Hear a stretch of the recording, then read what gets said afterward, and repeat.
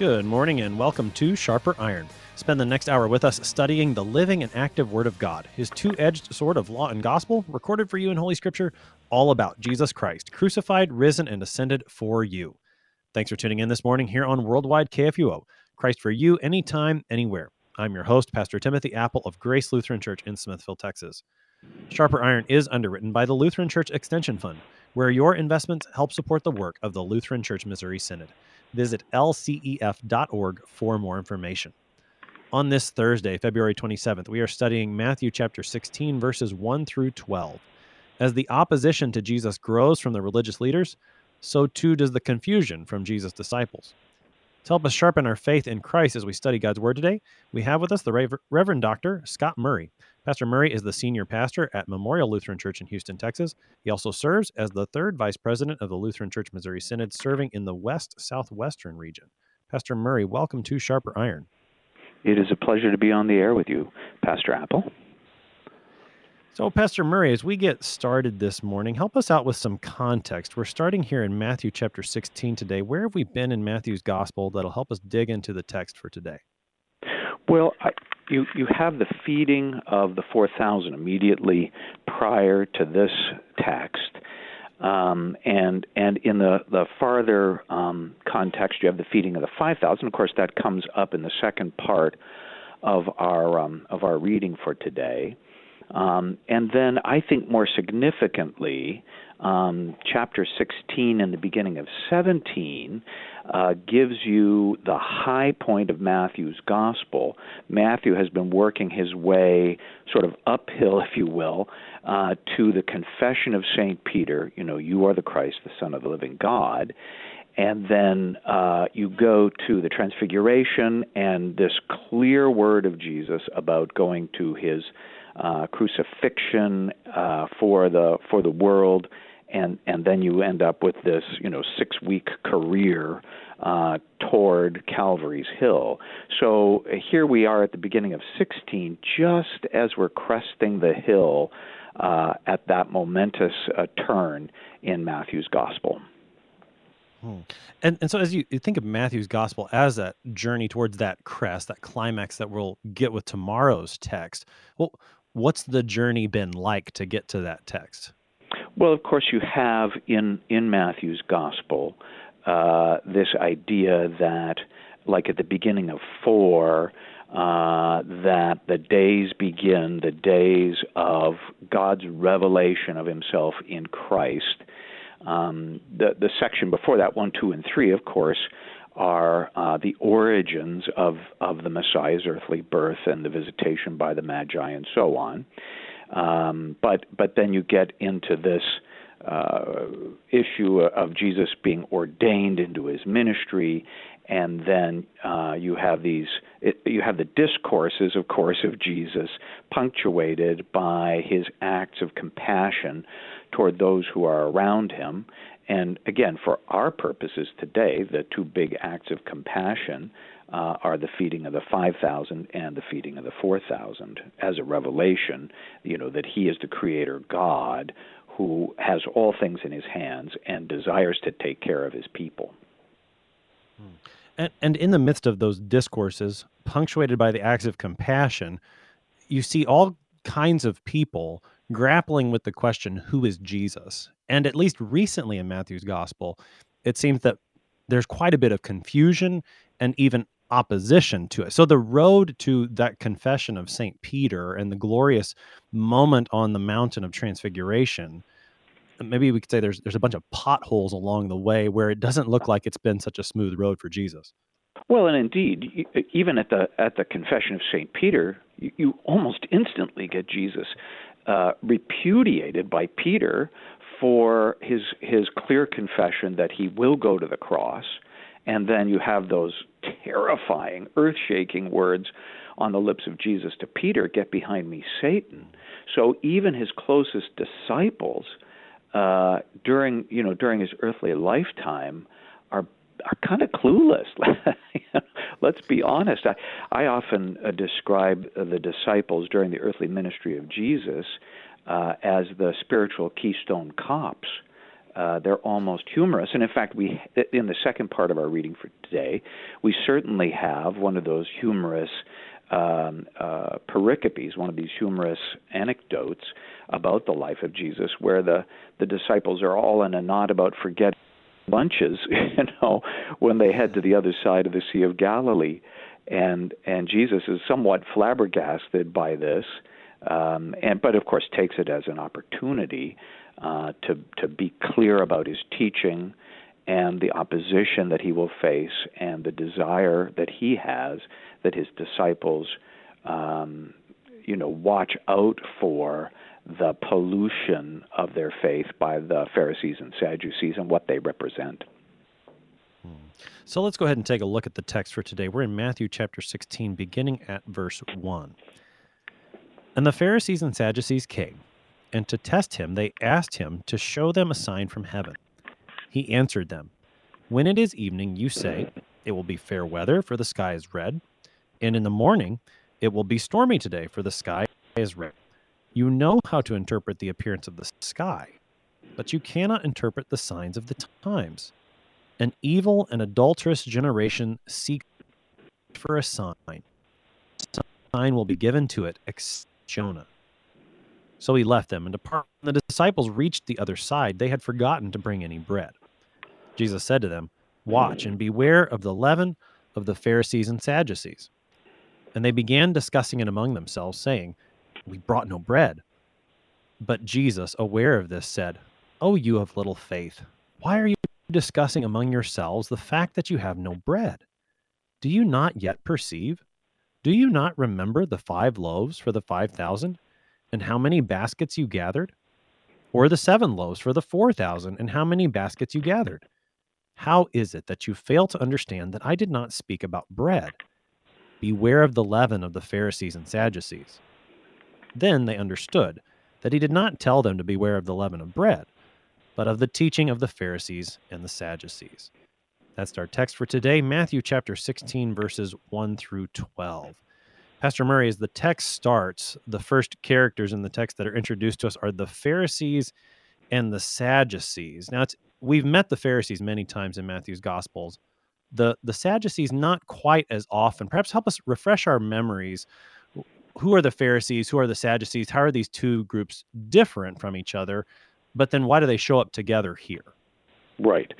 So they make up the majority of the religious leaders, and to some degree, of course, also political leaders in Judea or Judah at this time.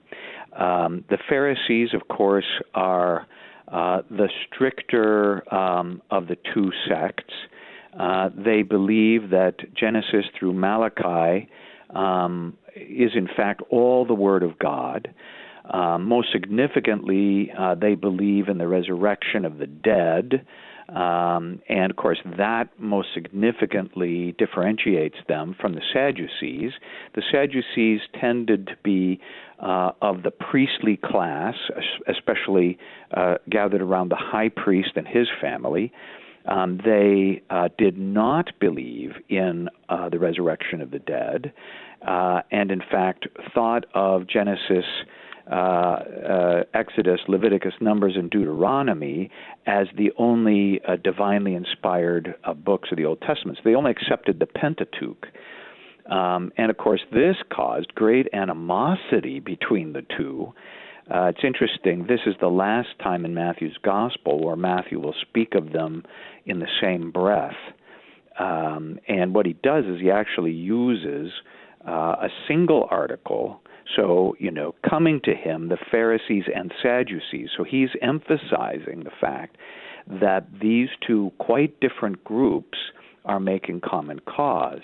Later on in Acts, of course, we see St. Paul getting in front of the Sanhedrin. So it includes both Pharisees and Sadducees. And what does he say? He says, "Brothers, I'm brought here today because I confess the resurrection of the dead." And what does this do? It starts a fist fight on the floor of the Sanhedrin. And so Paul basically is able to escape their wrath because they're so busy fighting with it. It's like the Republicans and the Democrats in Washington these days. What in the world could ever draw them together? Well, the answer to that is they have great hatred for the one they are approaching right now.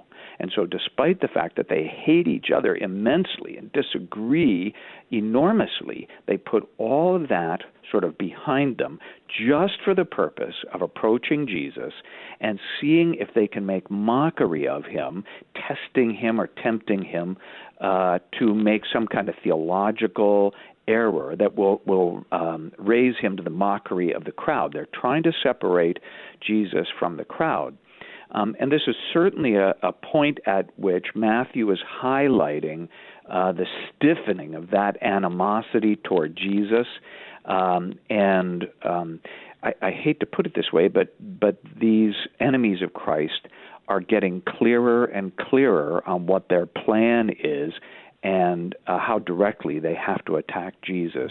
And so, from the point of the end of chapter 16, you end up with, as the novelist would say, the plot thickens because the animosity between Jesus and the Sanhedrin, or the animosity delivered by the Sanhedrin toward Jesus, is getting much more significant.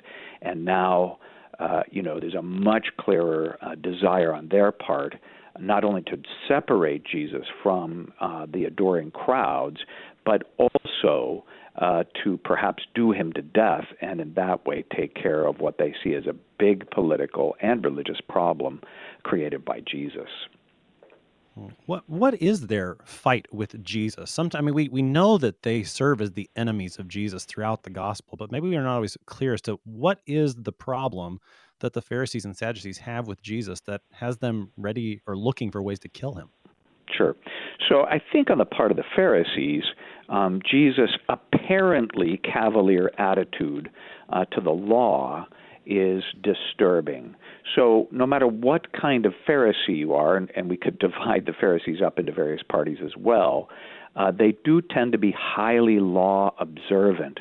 And when Jesus appears to be careless about the law, say by healing on the Sabbath or letting his disciples eat from fields during the Sabbath, or that he will make common cause with people that are unclean ritually. I mean, there's this litany of these cases in Matthew where those who would not have been able to approach the court of the men and be in proximity with holiness are directly dealt with by Jesus. He has common cause with them. He touches them. He heals them. He has concern for them. And so these issues make the so-called law-observant Pharisees quite angry with Jesus. I think on the part of the Sadducees, they're much more interested both in the value of the temple trade, because they generally are getting a cut from the trade going on in the temple. And of course, when Jesus clears the temple, of that trade on Palm Sunday, then this makes them quite angry. It's cutting into their pocketbooks. And they're also concerned about keeping the balance between appearing to be pro-Jewish and yet wanting to be seen to be obedient to Rome so that the Romans don't come and take away their place. So they're trying to be collaborators but not look to be so in the eyes of the average Jewish believer in Judea. And, of course, Jesus is threatening to upset the apple cart because the crowds are beginning to say, is this one the Christ? Is he the Messiah? Is he the king? And, of course, at his trial, the Sadducees get the crowd to shout, we have no king but Caesar, threatening Pilate. But they want to portray Jesus as the one who is going to try to overthrow Roman rule in Judea, so that the Romans take care of this threat before it expands and perhaps threatens their cushy collaborative position under the Romans. So these enemies of Jesus approach him, and Matthew is very clear that they don't come with innocent motives. He tells us that they're there to test him. and they ask him for a sign from heaven. What does it seem they're asking Jesus to do for them here? Well, that's a good question. You certainly have Old Testament prophecy indicating that, for example, that the Messiah would suddenly come to his temple. And already Jesus has been tempted with, hey, jump off the pinnacle of the temple and prove to everybody that you're the Messiah, on the part of Satan. And you do have cases in the Old Testament, especially on the part of Moses, who proves his prophetic bona fides with signs from God. So there is some tradition of this in Jewish thinking. So they're asking for a sign proving his authority. And of course, they're quite sure he can deliver no such sign. I do think, especially here, the wording is that he would, deliver a sign from the heaven to show to them. It specifically, they're thinking of something in the heavens themselves that's quite dramatic and overwhelming, and like the lightning, strikes from east to west, and everybody sees it. This is what they're thinking of. Now, of course, I would say even if God had done such a thing, these inveterate opponents of Jesus would have found some way to deny it, reject it, say that it was counterfeit or whatever. So there was no hope that any kind of sign, it would seem to me, would prove sufficient. Now, of course, in the case of the resurrection of Christ, which is the sign of Jonah, about which he speaks a little bit later in verse 4, that doesn't prove it to them either, finally. They are great opponents of the disciples of Jesus, who are running around saying, hey, Jesus of Nazareth is risen from the dead, and is now founding his church in faithfulness. So, all of that's in the background in this request for a sign from heaven. And the other part to this that I thought about, I do wonder if the choice of the sign of Jonah isn't also a way of dividing the Pharisees from the Sadducees, because, of course, the Sadducees do not accept Jonah as an authority. And it also is a kind of earthly sign, right? In the sense that Jonah is only rescued out of the ocean by being barfed up on a beach by a big fish.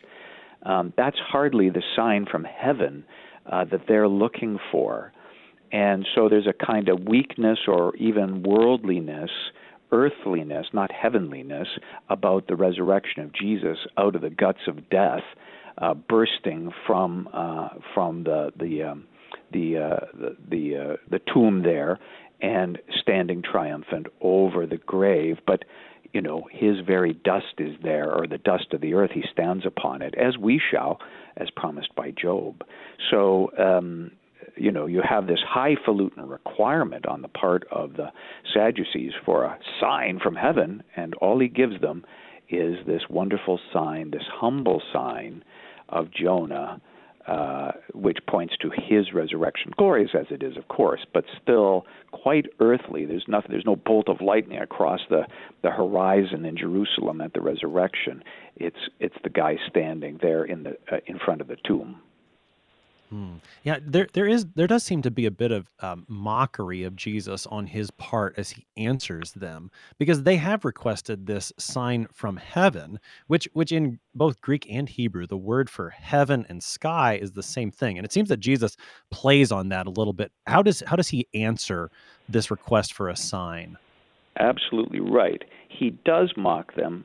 It's a little lost to us in English, as you say, because our translators have taken that aphorism from verse 2 and 3 and translated the word for heaven as sky.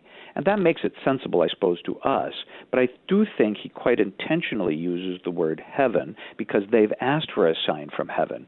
And in a way, he says, look, the heavens already are showing you a sign. You can read them, but somehow or other, you can't understand them within the context of this time when the Messiah is standing right here in front of you. It is ironic in a way that we actually have an English aphorism that comes precisely from these verses.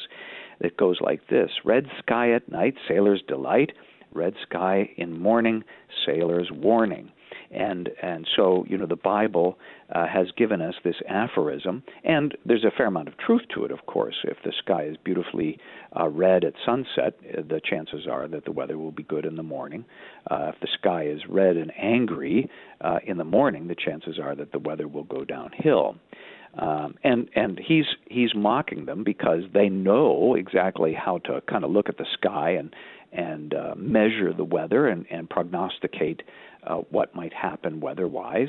And yet, on the other hand, they're standing there looking at the very sun of righteousness beaming in their faces, and they can't recognize him as the Messiah, or they won't recognize him as the Messiah standing there right in his presence. They cannot read the sign of the times. And so Jesus, he doesn't exactly tell them no, but he doesn't give them what they're looking for. And that brings us back then to the sign of Jonah. Now, we've heard him talk about the sign of Jonah previously. Why the repetition of the sign of Jonah here? Well, I mean, part of the answer is that it's not exactly the same, because you do get this section that's unique in verse 2 and 3 before he gets down to the sign of Jonah. Secondly, repetition's the mother of learning. The Gospels themselves, of course, are written in such a way that they can be repeated orally. And I think Jesus had this in mind as he taught the disciples. But I think Matthew's willingness also to repeat the sign of Jonah is part of the way of teaching through the Gospels, that fit with the needs of the ancient learner, the true disciple of the Messiah. Now, of course, everyone who's reading this from the perspective of a believer knows what the end of the story is. And so the reader knows exactly what Jesus is driving at with the ideal of the sign of Jonah. The other part, of course, is just simply that the resurrection is so pivotal to Christianity. I mean, Paul will say, if Christ is not raised, you're yet in your sins. Without the resurrection of Christ, the Bible's story about Jesus is a bunch of lies or nonsense at best.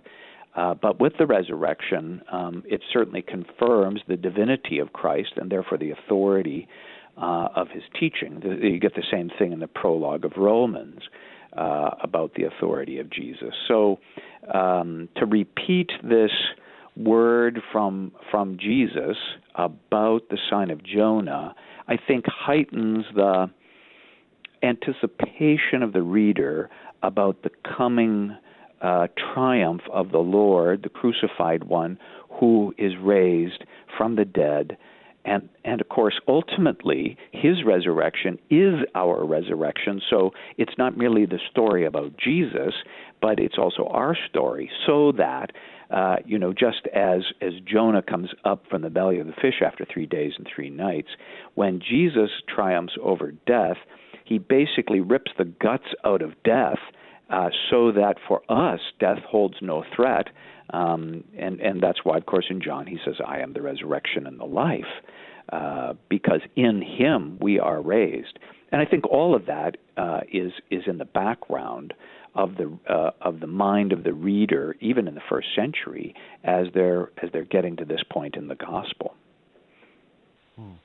With about a minute here on this side of the break, and we can keep talking about this on the other side as well, where do we see this same attitude toward Jesus today, looking for some kind of a sign and not recognizing what he's doing right in front of you?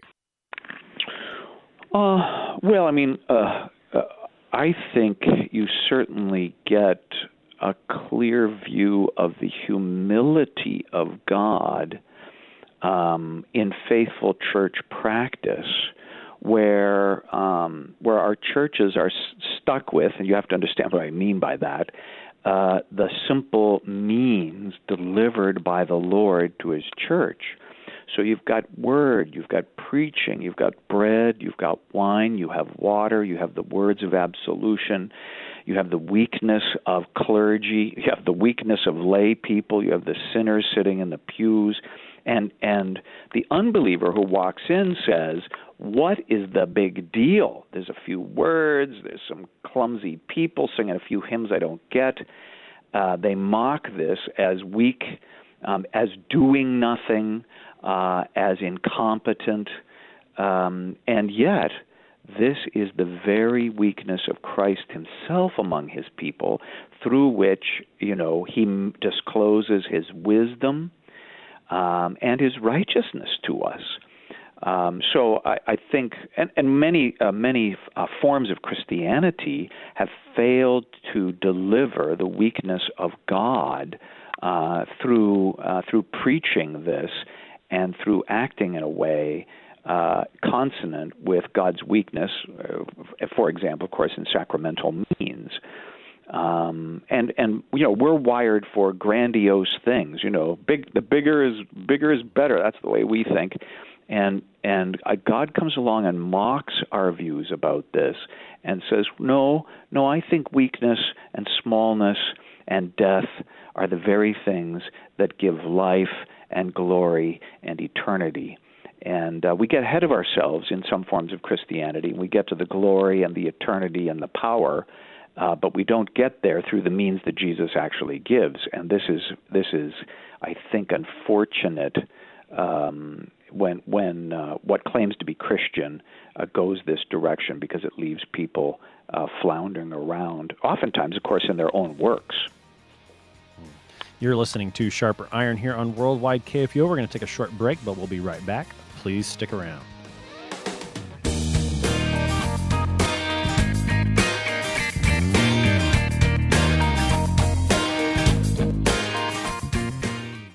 Since 1978, Lutheran Church Extension Fund has had the humble privilege of supporting Lutheran Church Missouri Synod ministries and her workers. Thanks to faithful investors, LCEF has provided thousands of church workers, congregations, schools, and organizations with the low-cost loans and resources they need to reach more people with the saving name of Christ. To learn more, visit lcef.org or call 800-843-5233, 800-843-5233. Welcome back to Sharper Iron. On this Thursday, February 27th, we're looking at Matthew chapter 16, verses 1 through 12, with the Reverend Dr. Scott Murray of Memorial Lutheran Church in Houston, Texas. He's also the third vice president of the Lutheran Church Missouri Synod, serving in the West-Southwestern region. Pastor Murray, prior to the break, we were looking at the Pharisees and Sadducees coming and demanding a sign for Jesus. Jesus is very abrupt with them. He's very harsh with them, says all you're going to get is the sign of Jonah. And then, boom, he's gone. Right. He just turns around and walks away. And this is really, as you say, abrupt. This is showing, I think, a kind of disdain on the part of Jesus for their methods and for their faulty theological presuppositions. It also shows a kind of courage on his part, that he's willing, just to not only mock their attempt to make him look foolish in the sight of the crowds, but also that he's able just to turn his back on them. Despite the realization, the real threat that they will try to kill him. Generally, you don't want to turn your back on your enemies like that. But Jesus has no fear to do this, and he wants to be very clear with them how little he thinks of their approach to him. And so this idea, of course, that Jesus is this wonderful milquetoasty fellow that accepts everything and everybody sort of dies by this, what we would think of as almost impolite departure on the part of Jesus from this discussion. Of course, ultimately, he's making the turn back toward his disciples, but he's making it very abruptly here and intentionally so. So his disciples come back into view then as the text continues. It says that they've got to the other side of the Sea of Galilee, and Matthew tells us, well, they'd forgotten any bread. But Jesus has something else he wants to talk about. He wants to bring out the leaven. What's the teaching that Jesus is bringing out here for his disciples? Right. So the idea of leavening in first century thought is generally, not exclusively, but generally that leavening is a symbol of sin.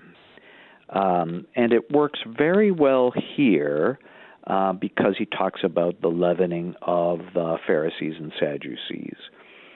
Leavening, when I was a child, my grandmother always baked bread, and I enjoyed doing that with her. I still found it astounding every time I watched her to put that carefully kneaded little loaf into the pan and then watch it expand exponentially, of course, under the influence of leavening or yeast.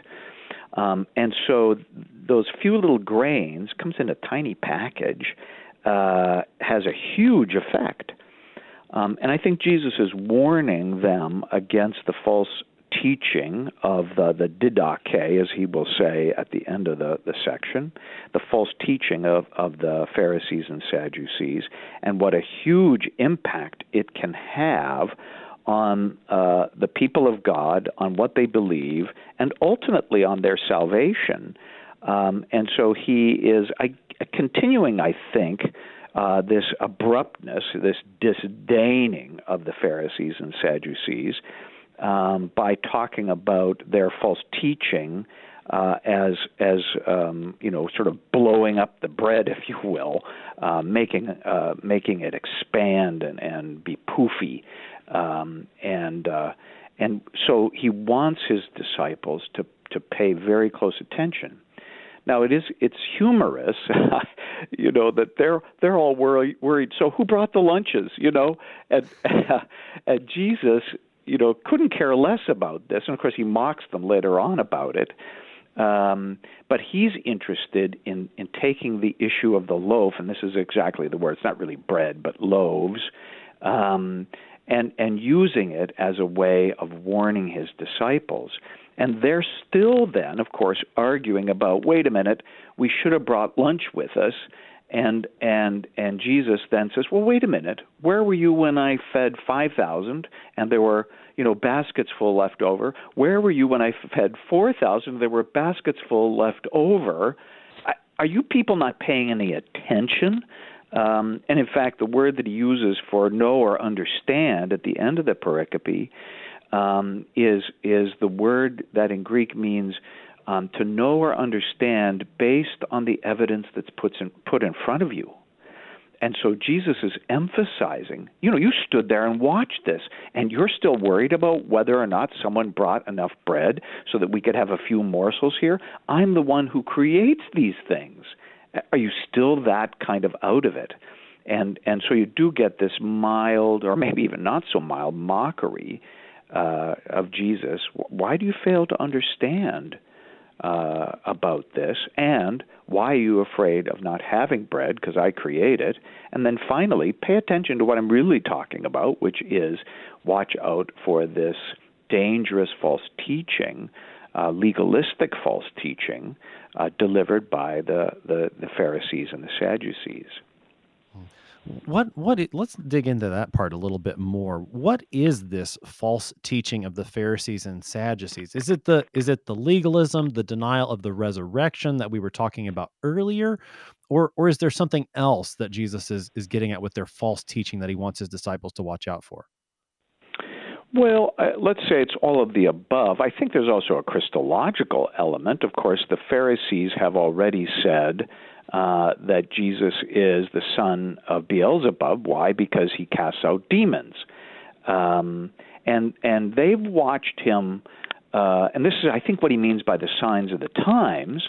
They've watched him do exactly those things that the Old Testament promised that the Messiah would do. They stood there and watched it. And then they turn around and reject his messiahship. So all the signs that he is accomplishing precisely support his claim that he is the Son of God, that he is the Savior of the world. and that by his death, he will reconcile God and the world. And now, of course, once you get Jesus doing this kind of thing, the whole legalistic game, simply collapses. Once Jesus is the Savior doing all, there's nothing left for you to do. Your righteousness in the sight of God is full and complete. And like many misconstruals of Christianity, the Pharisees and Sadducees wanted to center righteousness on the pious acts done by the believer. And if Jesus is the Son of God, then those pious acts are of no value unto salvation, and do not make right in the sight of God. The sacrifices, of course, become irrelevant because the one perfect sacrifice is there. And again, in the case of the Sadducees, this cuts into their temple trade. If the perfect sacrifice is a once-and-for-all gift from God, fulfilling all other sacrifices by his death. So there's a sort of panoply, a large ideal of false teaching there that eventually rises all the way to the question of who is this man? Is he the Christ, and can he save the world? Which, of course, now, at the very end of the chapter, which you'll get into tomorrow, you have this wonderful declaration: "You are the Christ, the Son of the living God," and then Jesus is clear about the price that he's going to pay. So all of that's in the background, I think, as he warns the disciples against the leaven of the Pharisees and Sadducees, because they will reject his messiahship to reinforce their power over the people by way of the legalistic regime that is being pressed on them. Are the disciples, do you think, sympathetic toward the Pharisees and the Sadducees? I've never really thought about this too much until just now, but I mean, in previous chapter 15, where Jesus has that confrontation with the scribes and the Pharisees about cleanliness and uncleanliness, and they kind of tap Jesus on the shoulder and they say, "Hey, Jesus, don't you know you offended those guys?" I mean, are the disciples struggling with maybe some sort of sympathy toward their teaching, and they're drawn toward this teaching that Jesus is going to warn them so strongly here? I don't know about sympathy as much as fear. I think that's more the issue, because, of course, the word had gone around that if people followed Jesus, they would be put out of the synagogue. We don't think much of excommunication today. Big deal, who cares? But in the first century, to be put out of the synagogue was to lose your place in society, to be an outcast, to be shunned. People wouldn't do business with you. They wouldn't let you marry their daughters, and I mean all kinds of things like this, where it was really a big problem. So I think that the disciples know the power that these religious leaders have, and they fear it. And they also fear it for the sake of Jesus. And again, I think this is why Peter quite genuinely wants to say to him, "Oh, no, not you. You're not going to the cross. We're going to do something about that." Because they do fear the power of these religious leaders and their ability to bring people into the presence of the procurator and have them put to death. Or, as in the case of Stephen, surreptitiously do it themselves. So you can see why they might be somewhat afraid, not only for themselves, but also for their Lord. So this fear, though, and overall, though, it seems in this text, the disciples just don't get it. They're totally lost. They're so focused on this matter of lunch that they miss Jesus' point entirely. And of course, Jesus, he's going to bring up the feedings of the 5,000 and the 4,000. Right. What's the disciples' problem, and how does Jesus respond to it? Yeah, so I mean, they're focused on the wrong things entirely, of course, and I mean, I find this deeply comforting because, we find ourselves focused on the wrong things entirely.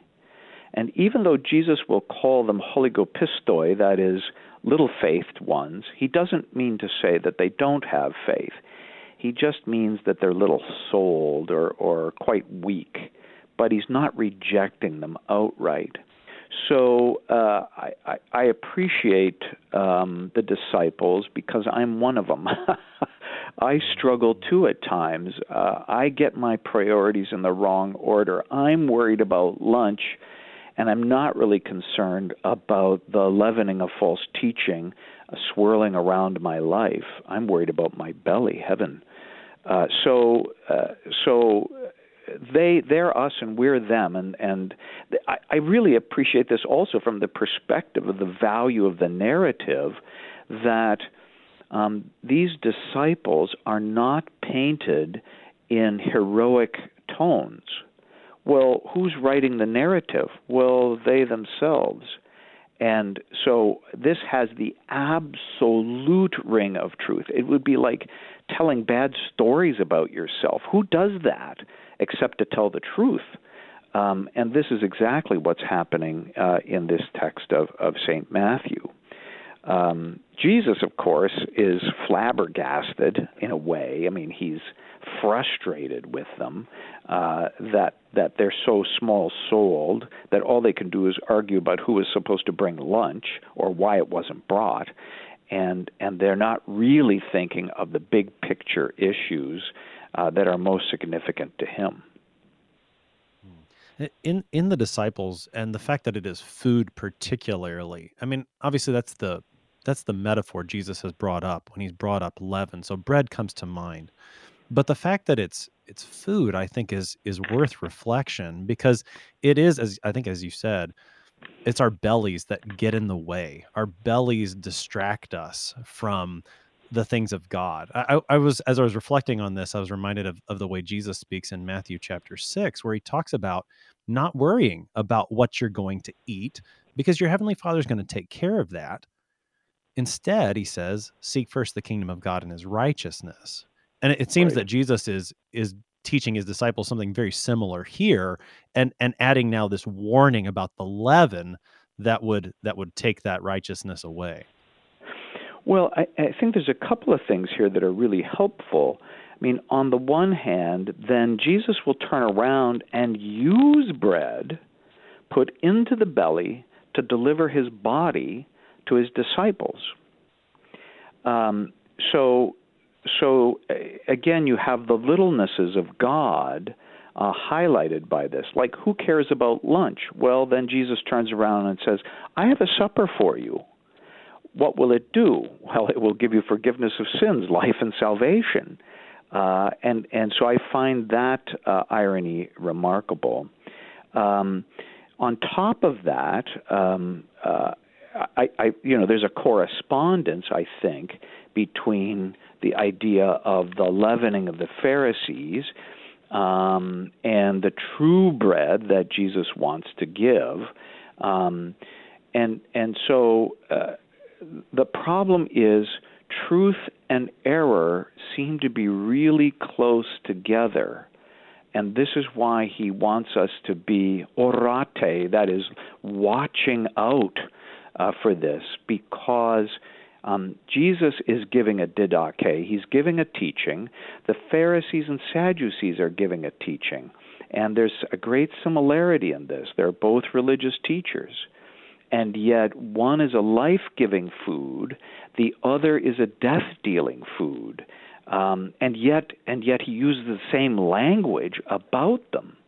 So what he's demanding or calling for or even begging for from his disciples is deep discernment so that they don't fall into a kind of legalistic way of approaching him, his ministry, his kingdom, his preaching, his gifts. And of course, it's only at the resurrection or after the resurrection and the giving of the Spirit that all of this finally fizzes on them. And of course, they become great champions for the truth of the resurrection and the faithful delivery of the divine word on the part of the apostolic authorities who are delivering Christ's proclamation to the world. So I think there's all kinds of wonderful interconnectedness in the way that Jesus is speaking in the second part of this pericope, by talking about the leaven of the Pharisees, and this is one of the reasons why the study of this is so delightful. Where do we see this sort of leaven today that would threaten the true teaching of the church? Well, it's in my hip pocket, Pastor. I've got this leaven. It's in my heart. It is so easy to preach the law. You've probably had the same experience as a parish pastor as I have. People walk into my office and say, "Pastor, I have this problem. Tell me what to do." And it's pretty easy to give advice, especially when you don't have to follow it. And so we can fall into kind of a legalistic way of caring for God's people rather than actually feeding them on the bread that comes from heaven, which is Jesus himself, of course, but also by directing them to the altar, to the font, and to the Holy Absolution, where it's not an obvious solution to their problems, but it is the solution to their problems. So all of our Christian clergy are in danger of pulling all kinds of leaven out and messing up the loaf and delivering the teaching of the Pharisees and Sadducees. I do want to point that finger at me first of all. We're all legalistic creatures. The law is written into our hearts, both for good and for ill. I mean, oftentimes you can't make that distinction very easily.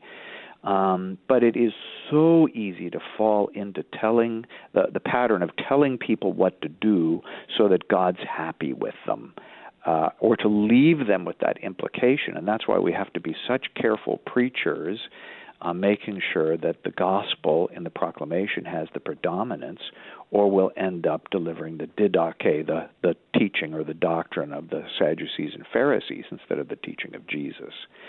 Now, it's like shooting fish in a barrel to kind of point out similar problems, both politically and religiously in other religious institutions and so on.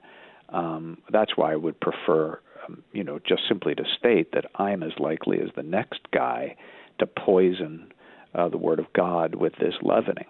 And this is why I emphasize to my own members, you are responsible to listen to what I say and compare it to what God has said in His Word.